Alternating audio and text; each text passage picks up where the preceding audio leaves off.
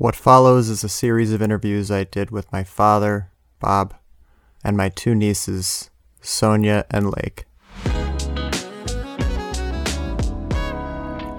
What is your favorite outfit? Well, I think it would have to be a pinstripe suit. You don't wear those anymore, though. No, but I used to, and anytime you put on pinstripe, you got to be thinking about the Yankees.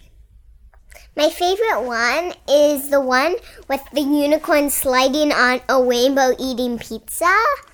That's for winter because it has long sleeves. I think it still fits me. I'm not that sure.